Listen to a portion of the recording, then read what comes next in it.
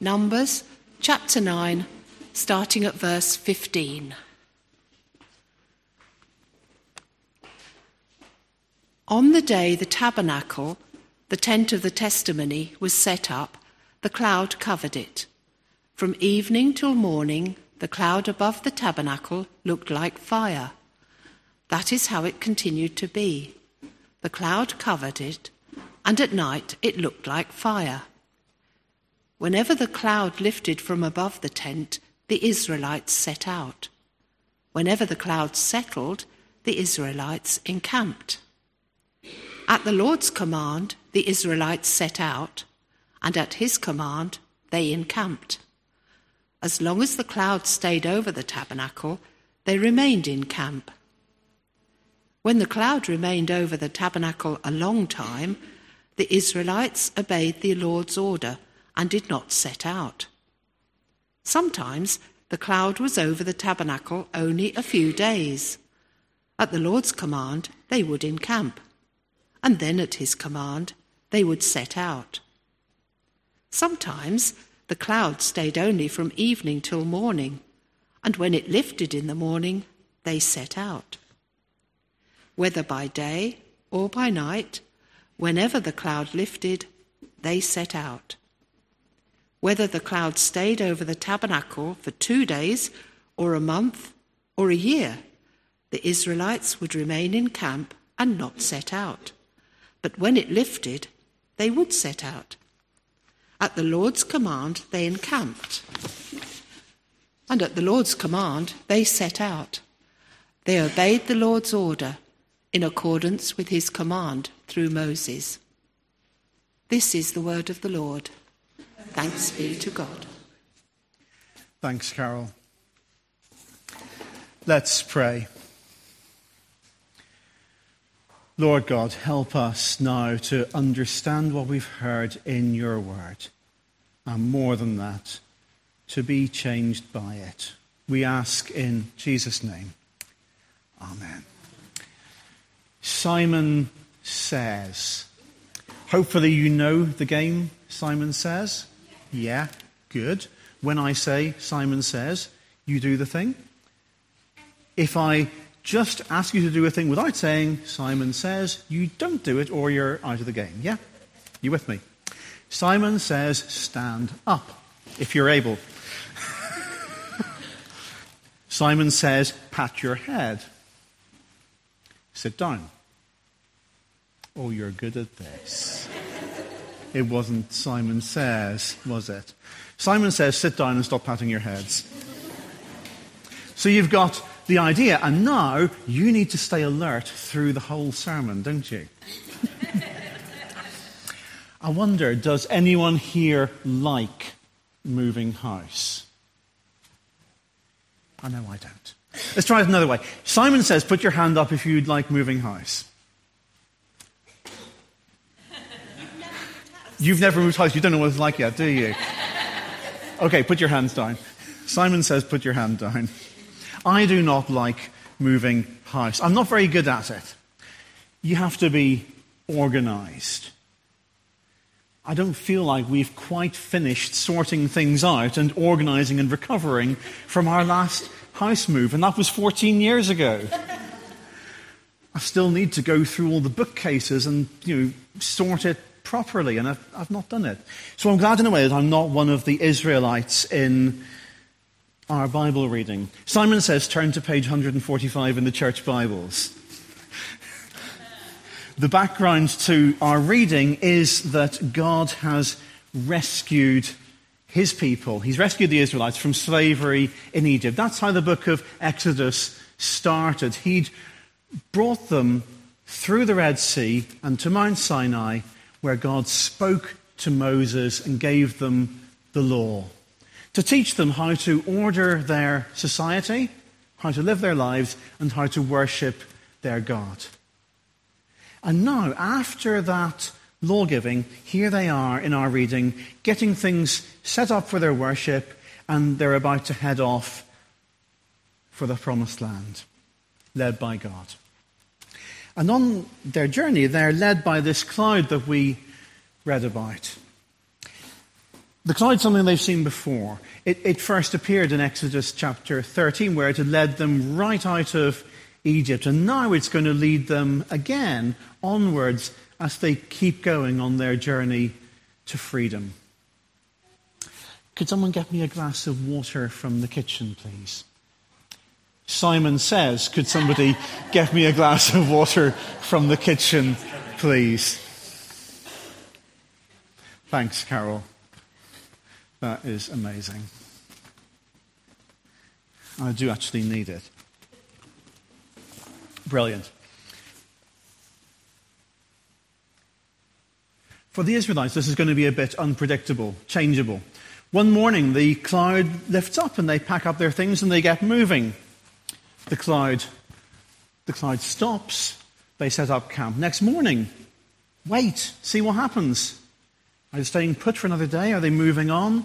Sometimes they just stay in a place overnight. Sometimes 2 days or months or a year. They can't predict what's going to happen. The people aren't in charge of their own plans. That's basically what's going on here. Simon says, bring me £1,000 in used £20 notes. Anyone? John was on the cusp of it. Simon said, John, weren't you paying attention?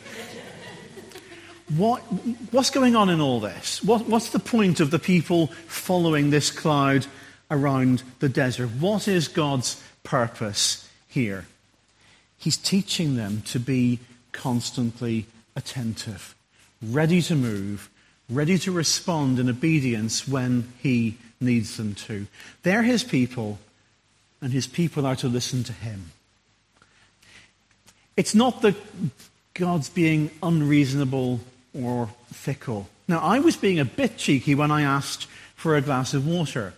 And I was, frankly, being pretty unreasonable when asking for somebody to bring me £1,000 in used 20s.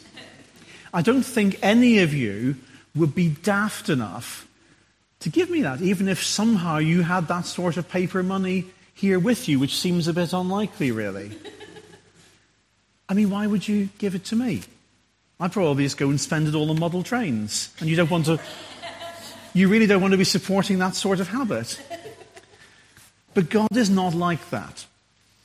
He's not cheeky or unreasonable in asking them to just follow him. These people know he is trustworthy. Back when they were in Egypt, they were kept as slaves. They'd cried out to God, and he'd heard them, and he'd rescued them from Pharaoh. He'd brought them safely out of Egypt. He'd destroyed Pharaoh's army. They know he keeps his promises. Obeying God is a lot more reasonable than doing anything I say, even if Simon says to. At the center of their camp, there was the tabernacle, the tent where they were to worship him. And over the tabernacle, there was this cloud. That was where God lived among his people. The tent and the cloud, they represented God's presence among his people. And so you follow, don't you, when God leads you onwards, because that's how you get to be where God is at work next. God's graciously chosen the Israelites. He's chosen a people for himself. He's chosen to live among them at the very center of their camp. God wants to be among them, because that's how he can continue to show them his unmerited love. And for his people, it's natural for them to want to be with him too. God and his people, it is an unequal sort of relationship. They're not the same as each other. He is God, they are human beings. But there is this beautiful symmetry in the arrangement of God wanting to be with us and us wanting to be with God. That's how it's meant to be, this shared desire to be together with him. We're very different, but we do both want that. And of course, other things about the relationship aren't symmetrical at all. We follow him. He's God. He sets the agenda. We follow where he leads. That's one of the things about him being God and us being human. But it is good for us and him to be together, to want to be in that close relationship, to want to be where he's going next. So what's this reading saying to us? Follow and obey God, even when you're not quite sure where he's going with this. Follow. And it's telling us that it is good to be with God. It's always good to be with God. But I just want to leave you with two other observations as well about this business of following God. And we'll see more of some of these things in the next weeks. First thing, next week, we'll find out that they really don't actually do this perfectly. We're going to come to chapter 14, and it all starts to fall apart. They grumble, they rebel. In today's reading, it sounded like they made a great start at following him through the wilderness. Spending a night here, a few weeks down, we're on over there, a couple of nights on that far hilltop. But they didn't keep it up. I mean, how are you doing? How am I doing with our own New Year's resolutions? As this series continues, we're going to see more of the consequences of that failure and how God continues to rescue them. Because he's set his love on them, they're his, he's in the business of rescuing. And the last thing to say today is just that for us as Christians today, we're not following an unspeaking cloud that just moves on unpredictably and without explanation in quite the way that they were. The cloud represented God's presence with his people.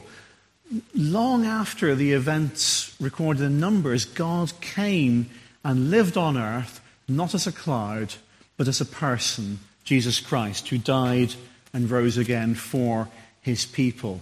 And today, God is present with his people through his Holy Spirit, who lives within each Christian believer, changing and growing us each day by day.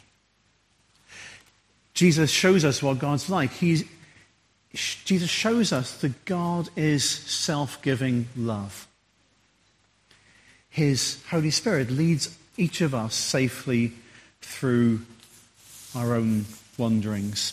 There's a lovely little passage at the end of Matthew chapter 11, and I'm finishing with this, where Jesus says, "Come to me, all you who are weary and burdened, and I will give you rest.